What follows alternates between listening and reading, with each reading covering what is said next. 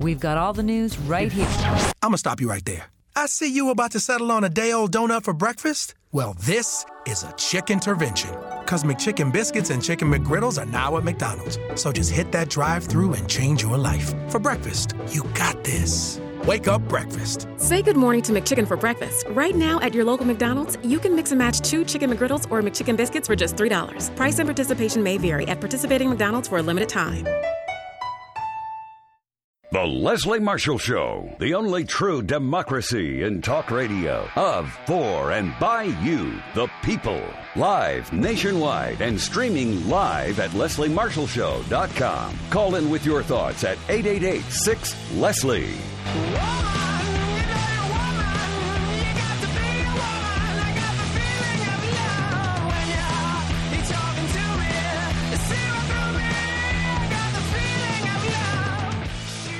No Woman Today. Leslie Marshall is in New York City doing her television hits live. As a matter of fact, she wants everyone to know that she'll be on Fox News Channel's O'Reilly Factor debating Andrea Tantaros tonight.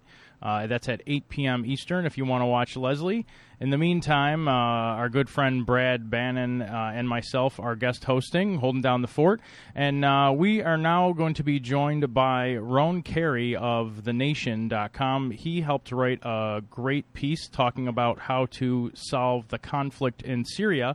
And I wanted to have him on because it's something that's been top of mind for myself continuously throughout this conflict. But I think as with a lot of other people, I don't know how else to say it, but my heart was ripped out and stomped on when I saw that 3-year-old little boy, Aylan Kurdi, I believe his name is, face down on the beach in Turkey as he drowned when his father and family were trying to escape the sectarian violence in Syria. So this is a great piece. It kind of unpacks, I think, what's a very complicated issue for many Americans because to some people it's a distant problem, over there.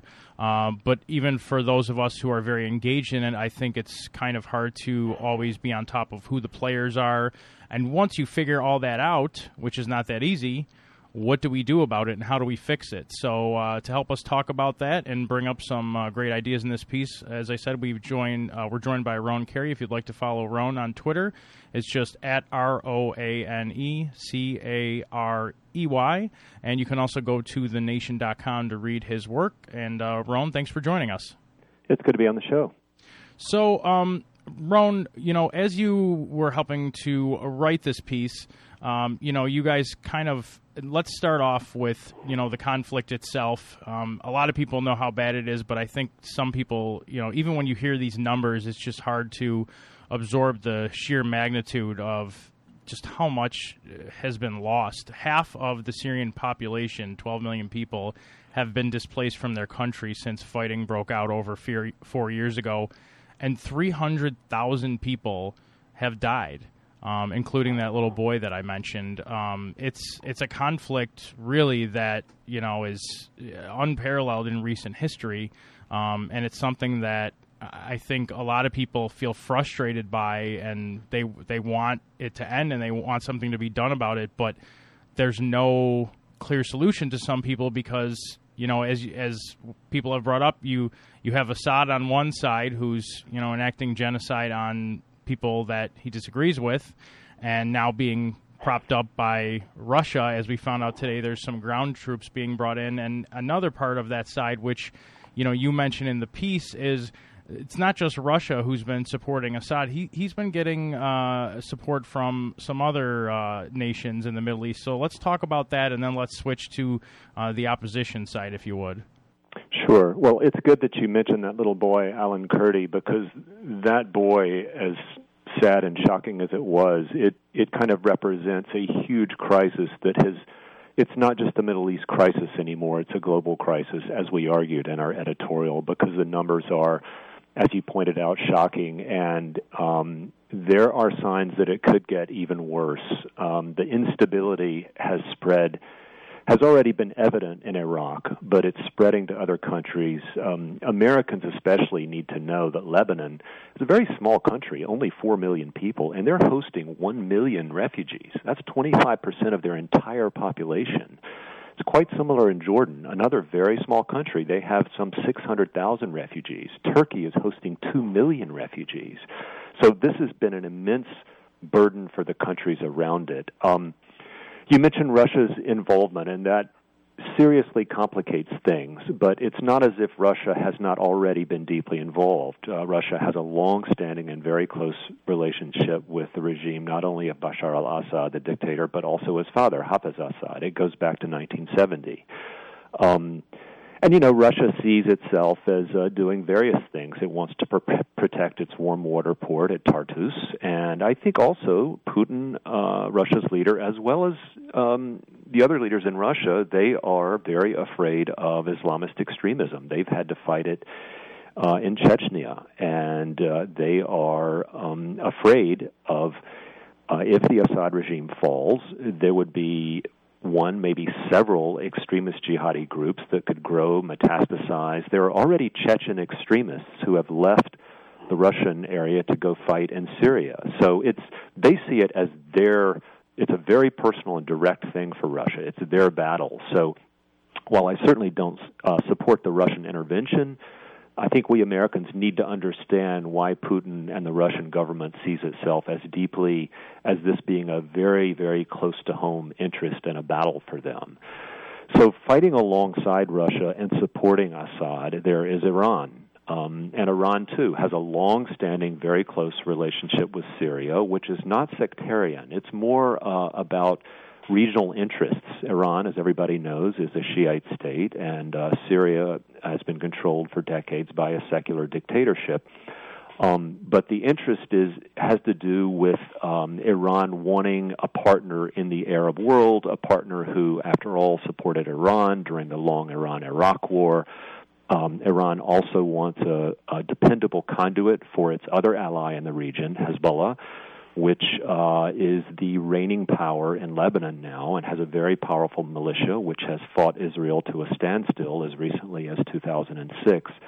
Hezbollah also sees the survival of the Assad regime as an absolute must because its chief arms supplier, its only arms supplier really, is Iran, and Syria is the conduit by which Iran sends its arms to Hezbollah. So Hezbollah and Iran have completely gone all in to support the Assad regime no matter what. Hezbollah has many, many ground troops. They've suffered huge losses, and they're fighting ferociously against the rebels in support of the regime. Iran has sent hundreds of advisors, and there's increasing talk that they may have ground troops or they may be sending ground troops to support the Assad regime.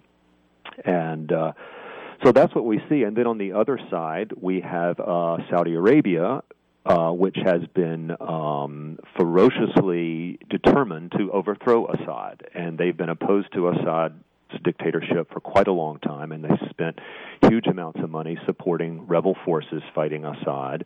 And Turkey has done the same, and so have the other Gulf monarchies, Qatar, Kuwait, United Arab Emirates. So what we have is a regional sectarian war that is using Syria as a way to fight out its battles, and it's gotten very, very ugly. The casualties are horrific, and one of the points of our editorial is that the only way this is going to be solved is not through military means. There has to be an international conference in which all the parties to the conflict are involved in some way, and in which the players agree to participate not based on ultimatums or bottom-line demands, but people go to it and realize that there's going to be sacrifice on every side in order to get out of this. As far as that, I was reading that part that you had mentioned. Can you talk about some of the previous failed attempts and what led to their demise? Sure. Well, in 2012, which was about a year after the conflict broke out, there was a conference in Geneva, which Kofi Annan, who was named Special Envoy at the time, and he tried to get all the parties to come to Geneva to basically come to an agreement. And that did not include all the parties. It included only several parties, Russia, the U.S., a couple other nations. But they worked out what's called the Geneva Communique, and there was language that, depending on how you want to describe it, is either artful or troublingly ambiguous, and that had to do with the transition, quote-unquote transition.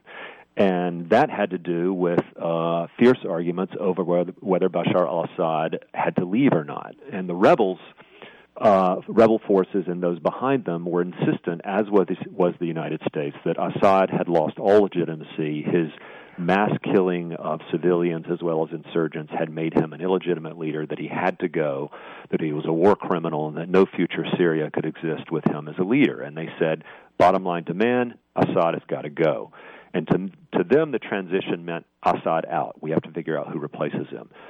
To Russia and its supporters, and obviously to the Syrian government themselves, they said, no way, you can't set that as an ultimatum. You know, we can talk about what a future government of Syria will be like, we can talk about reforms, but, you know, we're not going to start out with a baseline demand that Assad has to go. And it basically fell apart over that. Months, years, thousands of killings go by. They try to gin up the Geneva process again in 2014, just last year. And this time it more or less fell apart over the demand on the part of the U.S. and U.S. allies that Iran not be able to participate, which was actually a very foolish demand because Iran, you know, whether you like or dislike Iran and whether you think they're having a benign or malign influence on the conflict, they are a party to it. They have to be a party to the solution. It doesn't mean you have to agree with Iran, but you have to involve them as a player. And I think to the Obama administration's credit, they have recently realized this, and they are now making it abundantly clear that they're not against Iran participating in an international conference to try to solve this. Before we break, Brad, I want to let you jump in here. Well, Ron, let me ask you this question. Abraham Lincoln used to tell a story about a preacher. And he was advising his flock what to do when they came to the proverbial fork in the road of life. And the preacher would say, if you go right, you're going to suffer an eternity eternal damnation.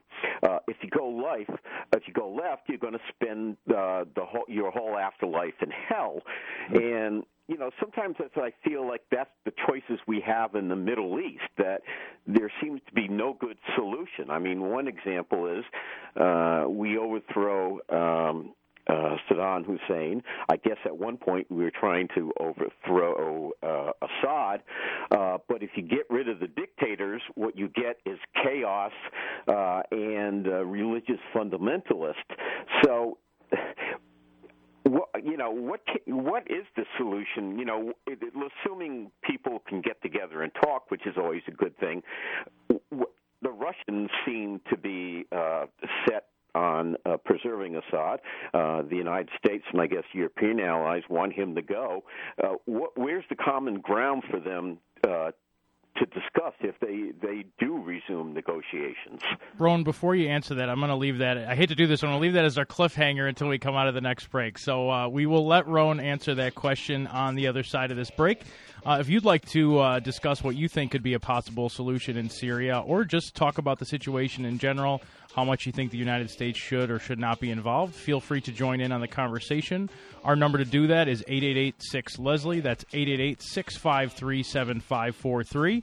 Again, this is executive producer Mark Grimaldi and our good friend Brad Bannon guest hosting. And we're joined in this half hour by Roan Carey of TheNation.com. Feel free to read his work at that website, TheNation.com, or follow him on Twitter at Roan Carey. That's RoAneCarey. You can check out Brad's Twitter at Brad Bannon or myself at Mark J. Grimaldi. That's GRIMALDI. We'll be right back after this break. And again, that number to join us is 888-6-LESLIE, 888-653-7543. Leslie Marshall. Real people, real life, real talk. Give her a call now at 888-6-LESLIE.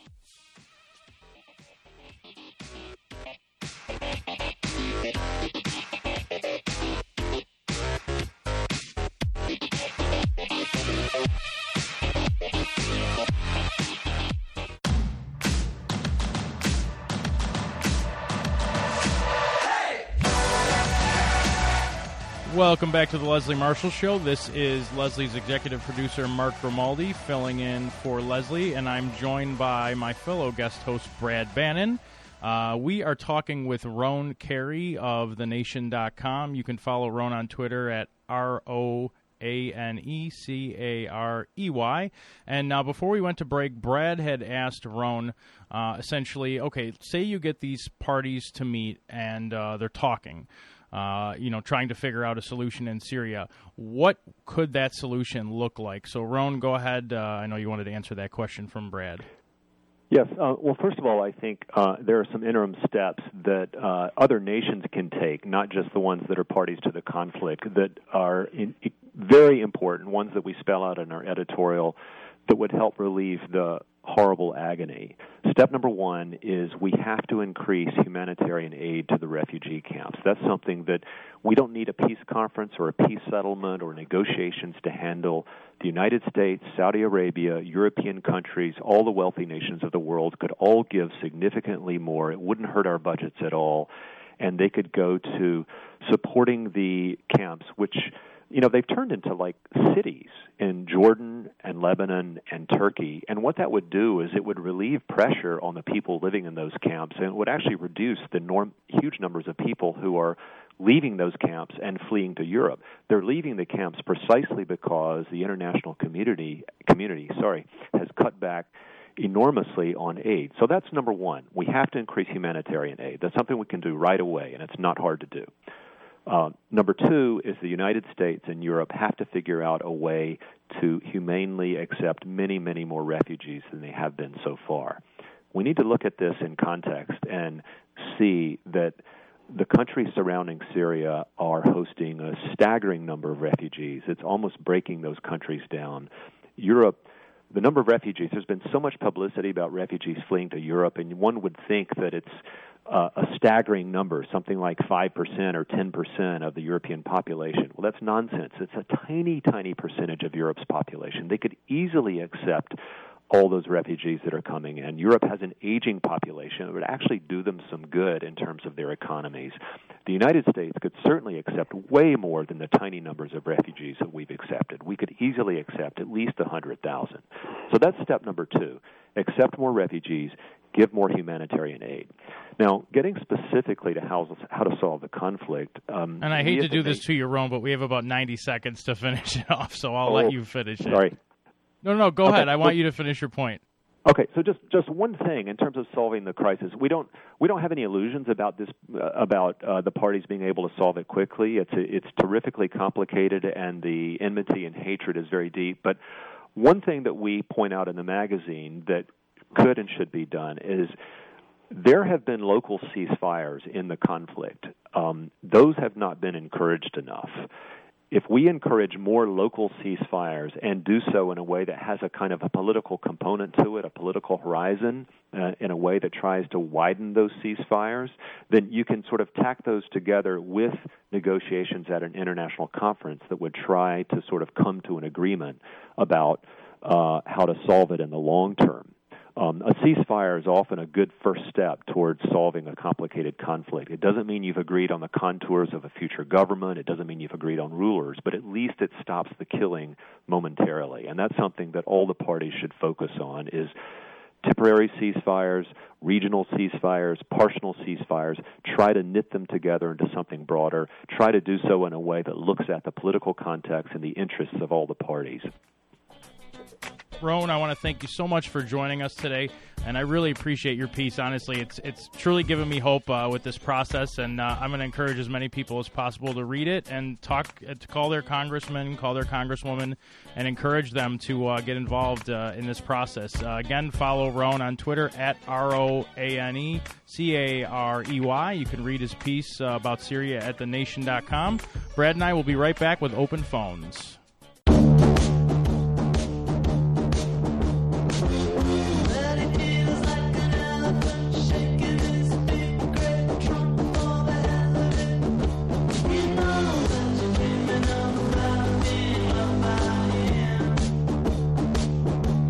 Welcome back to the Leslie Marshall Show. This is Mark Grimaldi, Leslie's executive producer. Leslie is off as she's in New York City doing some live television, and she's also going to be a guest at a conference, I believe, called Liberty Fest on October 10th. If you want to watch her tonight on TV, you can do so by tuning into Fox News Channel at 8 p.m. You can see her on the O'Reilly Factor as she debates Andrea Tantaros. In the meantime, I'm joined by our good friend Brad Bannon, who is guest hosting with me this hour. And this is going to be the last half hour of the show where we open up the phones to you if you'd like to call in. We're going to be talking about guns in the wake of the UCC shooting in Oregon last Thursday. And I want to share some news that was given to me this morning by TRNS's Victoria Jones that I think is definitely relevant to the topic of guns. Then we're going to get Brad's take and go to your calls. So if you'd like to join in on any of these topics, it's 888-6-LESLIE. That's 888-653-7543. We are finding more out about the Oregon killer. The gunman who killed 9 people at an Oregon community college last week before killing himself ranted in writings that he left behind about not having a girlfriend and wrote something to the effect of, "Other people think I'm crazy, but I'm not. I'm the sane one," a law enforcement official said Monday. The writings were about 2 pages long. Also, some faculty, staff, and students returned to the campus for the first time since the shooting, while President Obama announced he will travel to Roseburg, Oregon, this Friday to meet privately with the victims' families. And in a series of online postings over a decade, the mother of the killer, a registered nurse, said she kept numerous firearms in her home and expressed pride in her knowledge about them, as well as her son's expertise on the subject. She also opened up about her difficulties raising a son who used to bang his head against the wall and said that both she and her son struggled with Asperger's syndrome and autism spectrum disorder. The killer's mom's posts were found on Yahoo Answers, a site where she spent hours over the last 10 years, mostly answering medical questions from strangers. Harper, 64, the mother of the killer, said her son was no babbling idiot, nor is his life worthless. It is now. He's very intelligent and is working on a career in filmmaking. Let's see. So Alexis Jefferson, who worked with the mom at a California care center around 2010, said the mom confided in her that she had placed her son in a psychiatric hospital when he didn't take his medication. She said, "My son is a real big problem of mine." She said the problem was when he didn't take his medication, and she wouldn't get him out of the facility until he started taking his medication again. People, this guy clearly should not have passed a background check. He clearly should not have had a gun, yet he did. Okay, so there's problem number one. In addition, we're now finding out that the sheriff investigating the killings is effing crazy. That's the best way I can describe it.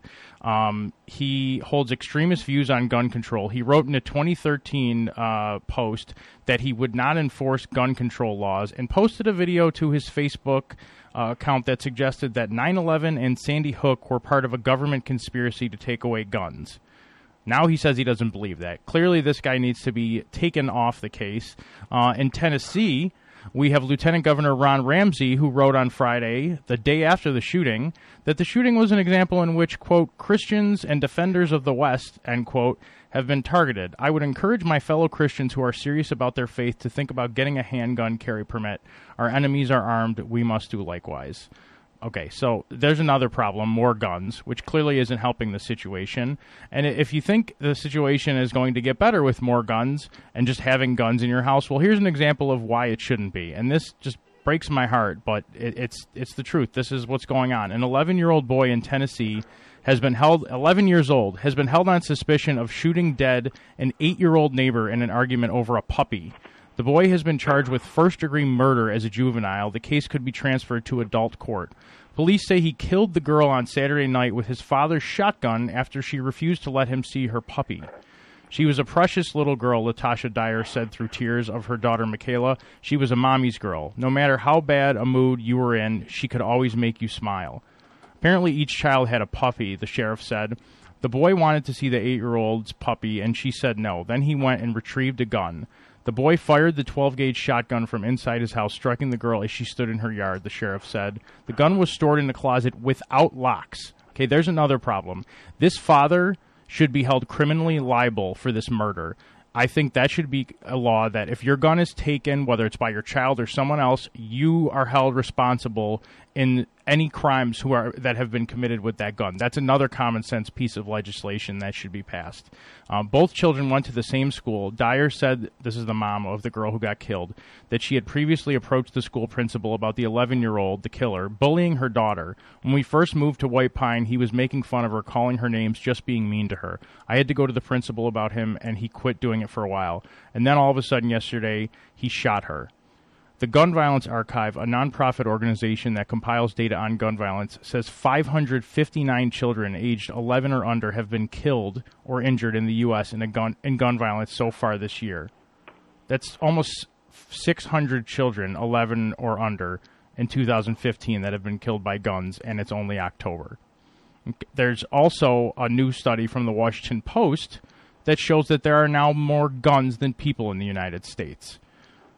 There's almost 40 million more guns than people in the United States. So, Brad, we clearly have a problem in this country, and we need to do something about it. You know, also in Victoria's news that I know I had shared with you, Brad, as that Senator Minority Leader Harry Reid said that he's reaching out to other senators on moving background checks legislation, which obviously will be really tough in the Senate, where after the Sandy Hook murder, where basically babies were slaughtered, Republicans and red state Democrats blocked a bill when the chamber was under Democratic control. Reid said, if we don't take action, we are equally responsible for innocent deaths as the sick individuals who plot and carry out the horrific measures. I agree with him. They have blood on their hands if they don't do anything, and they clearly care more about the money they get from the NRA and the fear of being primaried than they actually do people and children being slaughtered. Go ahead, Brad. Yeah, this, I commend Harry Reid for making this push, but the reality is there is no way that the Republican majority in the Senate or the House is going to consider anything. And I mean anything that limits, or restrains access to guns. It's just not going to happen.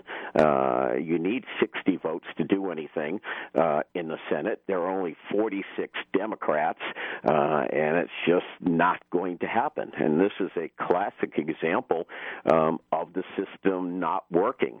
And let me get my favorite example is right after Sandy Hook. President Obama proposed legislation that would eliminated the loophole that allows people who purchase guns at gun shows to purchase the guns without a background check. Now, that's a perfectly reasonable.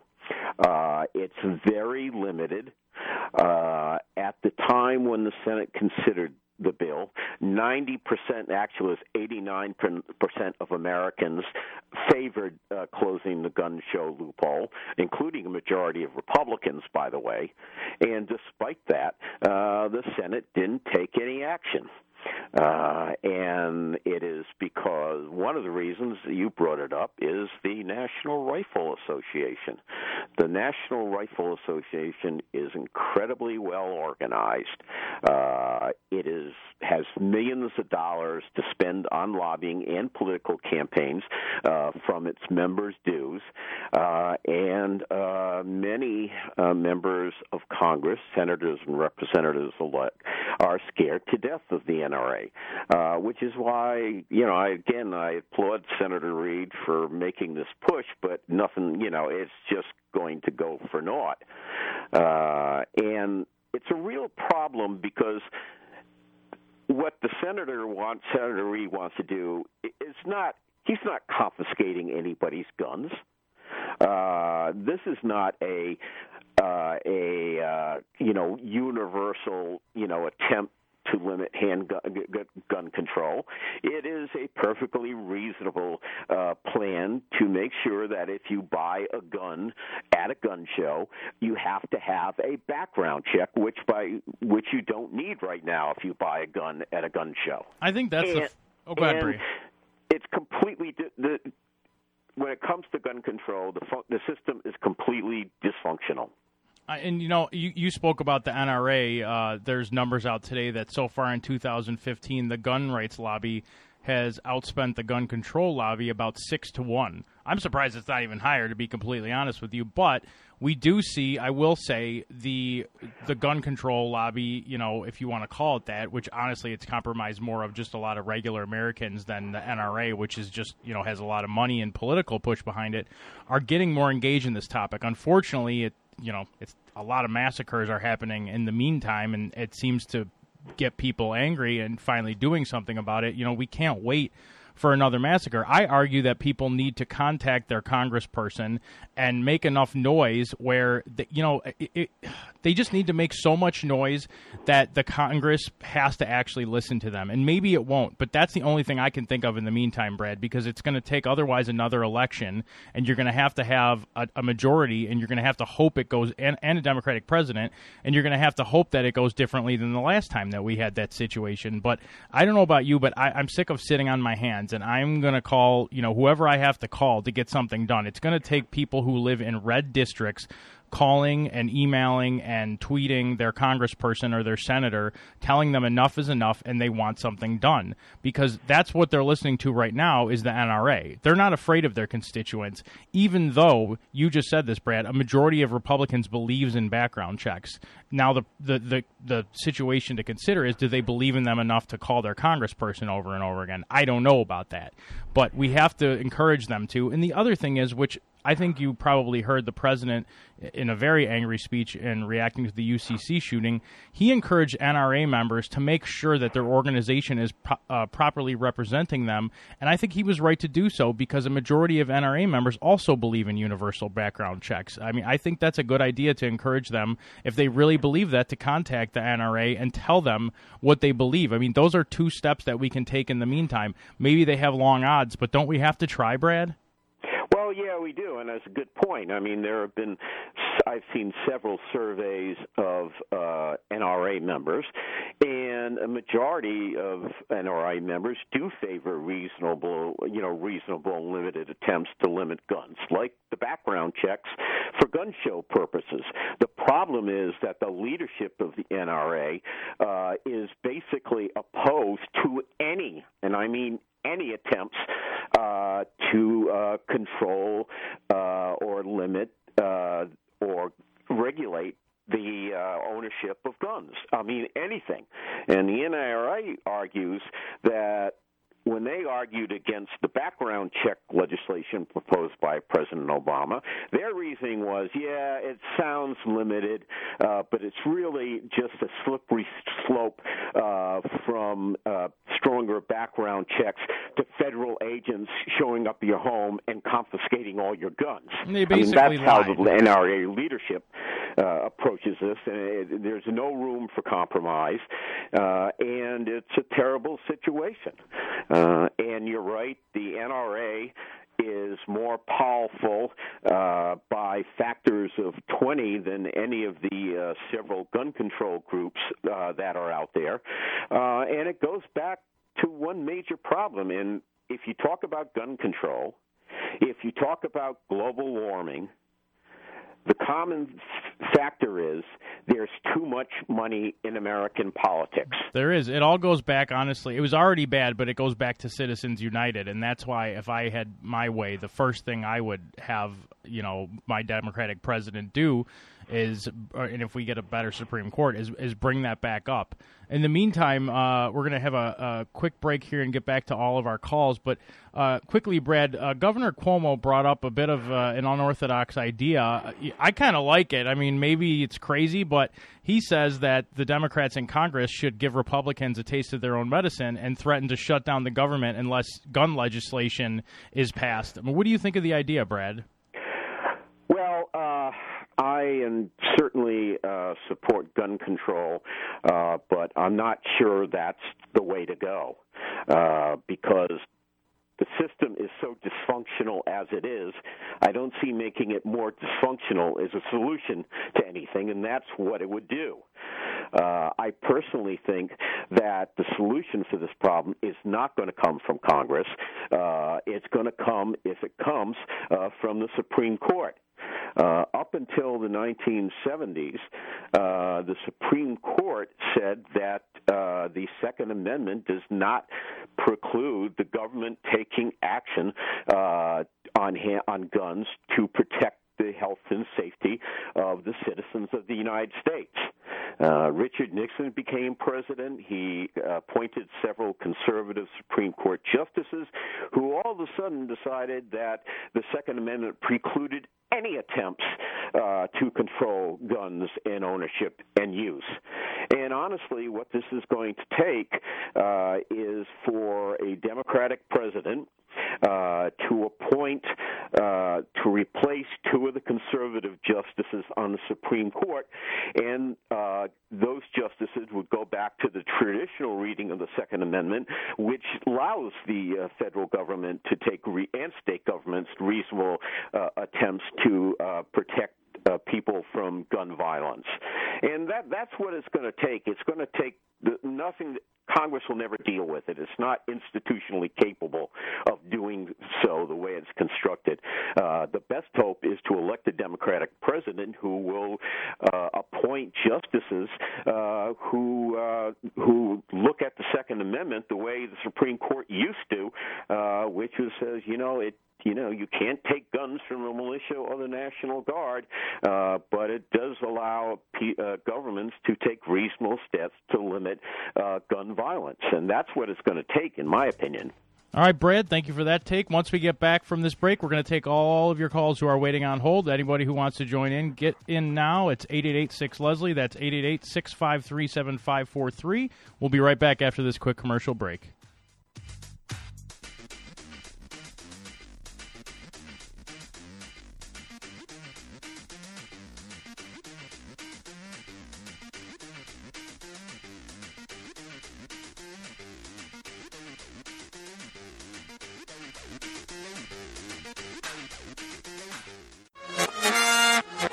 Welcome back to the Leslie Marshall Show. This is Mark Grimaldi in with Brad Bannon, and as promised, we are going to your calls. We're first joined by Michael from the Bronx. Michael, go ahead. Each of our callers have about a minute.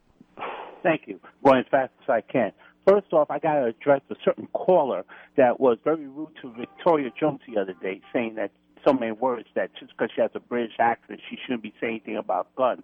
Excuse me. I'm an American citizen, and just as he's proclaiming his right to have a gun, it is also my right to walk out of my house without having to worry about staring down the barrel of a gun. It's not just an American citizen right, it's a human right. All right, so he was out of line right there. Secondly, I'm sick and tired of this claim of an attack on Christians because every person in that Oregon location was shot. It's various formations, but there was no one that was spared from a gunshot. So stop it with that. And perhaps if they had some gun safety reform, you wouldn't have to worry about that. And as far as Congress goes, here's an idea. Each and every Republican and the NRA that don't want to do anything about this gun violence, they keep saying more guns, they encourage it. So I would suggest for the feds to charge each and every one of them with criminally negligent homicide. All right, Michael, thank you for that take. We now go to Paul in Washington. Paul, go ahead. It's me, Reggie, from Decatur, Mark. Oh, sorry, Reggie, go ahead. We'll go to Paul next. Okay, well, where's the NRA beloved number one darling, Wayne LaPierre, and all of this ever since the Oregon shooting happened just last week? Where has he been hiding all this time? I mean, doesn't he have anything else to say about this? Or is he just hiding, waiting, and biding his time until it is right for him to come out of his rabbit hole, if you will? It's sad. He has a standard playbook, which is wait about a week or two and then say the same old crap that doesn't help anybody, so he doesn't, quote-unquote, offend anyone. We now go to Paul in Washington. Paul, go ahead. How you doing? Good, Paul. Thanks for calling in. Sorry, we're brief here. Yeah. How you doing, Brad? Are you still there? I'm here, Paul. All right. Good to talk to you again. I think the one piece of legislation, and I call it gun safety legislation, we don't want to call it control. We don't want to call it regulation because the other side, they hate both of those words. Control and regulation are all bad things no matter what you do. But gun safety, the number one piece of gun safety legislation that I would like to see, and it would have to be done at the state level, so you have to get a hold of your state legislature, is liability insurance for firearms. This this would prevent a lot of things. The first thing it would do, I mean, you cannot drive a car off a car lot without insurance. You should not be able to walk out of a gun shop with a gun unless you have insurance on it. You contact an insurance company, you buy the insurance for whatever kind, and this is the free market regulating. The insurance companies will be able to construct actuaries that will determine which guns are the most dangerous or the most. Paul, that's a great idea. Sorry we ran out of time. Brad, thank you. Always a pleasure, Mark. All right. Thank you, America. Leslie will be back tomorrow. Again, this is Mark Grimaldi and Brad Bannon in for Leslie. Check her out on the O'Reilly Factor at 8. This is no ordinary sub shop. This is Firehouse Subs. Welcome to Firehouse. Tired of overpriced lunches that underdeliver on flavor? Head to Firehouse Subs, where for a limited time you can get a $4.99 choice sub. Choose from a medium smoked turkey, Virginia honey ham, or roast beef. They're custom-made hot subs at a price ready-made to make you smile. Just $4.99, only at Firehouse Subs. Enjoy more subs, save more lives. Participating locations plus tax, limited time offer. Prices may vary for delivery. How to show up with Coca-Cola Energy. You're tired and you're thinking of canceling on your friends. Don't do it! Every time you cancel on a friend, a unicorn loses its horn and becomes a regular horse. Do you really want that on your conscience? Instead, grab an ice-cold can of Coca-Cola Energy with delicious Coke taste and reinvigorating energy. Keep the unicorns alive! Show up every day with Coca-Cola Energy. Energy you want, taste you love.